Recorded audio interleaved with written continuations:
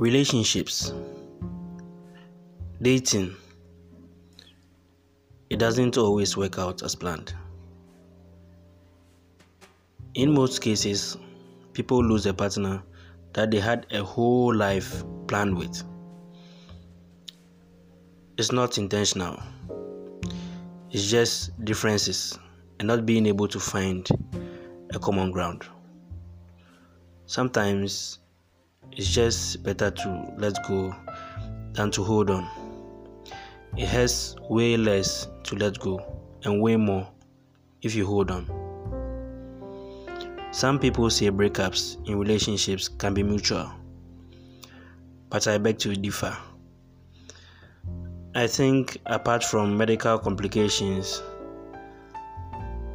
any other reason why people break up results from one party or partner making it harder for the relationship to move forward, and the other getting angry because they know they have to let go, and finding new love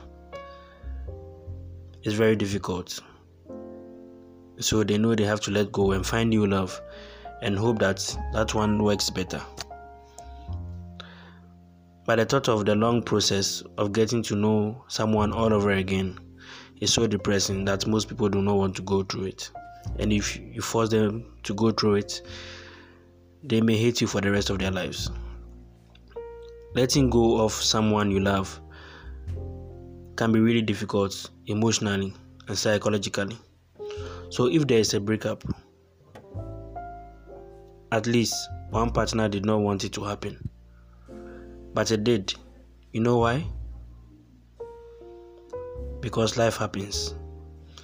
So they get angry at the other for leaving. Some say in most cases, men are the cause of breakups in relationships.